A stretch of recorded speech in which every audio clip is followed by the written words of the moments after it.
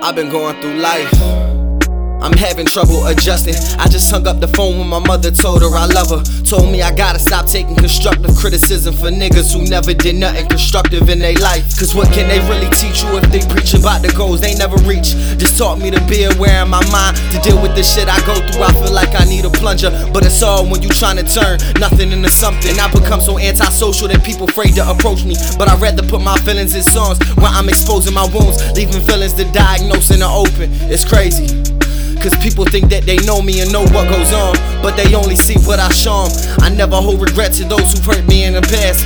It's just hard to open up as I just get colder. Yeah, as I just get colder. I never speak on my emotions. As I get older, things get deeper. I need a way to release them, because I never trusted women. Niggas start pillow talking right after they finish. The way I'm holding my breath, I should be in the Guinness. If I'm being honest, I've been feeling guilty as a father, cause I'm not there how I wanna be. No, I'm missing time with my daughter. Precious shares that I'll never get back, but this is how it's gotta be for now. At least a little bit, trying to be a better man. I'm learning it's the little shit, but lately I feel like the blame for all of my relations. But here I am as a man, I'm imperfect and I embrace it. I love her, but I'm not soft anymore. Stop being naive, because I learned in this life that people take advantage by saying the things they don't mean, looking out for themselves. I guarantee I'm the one that they call when they need help. I'm growing in my own, I'm realizing I'm just better off with being alone. It's been like this all my life, but these thoughts consume my mind when I'm laying in bed at night. Like, what if I never make it? But that's every artist's plight.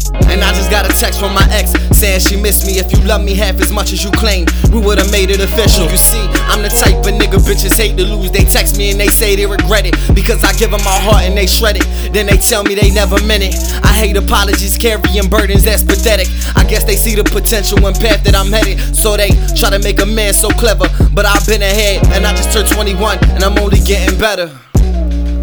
And I'm only getting better. I just turned 21, and I'm only getting better. Yeah, and I'm only getting better feelings.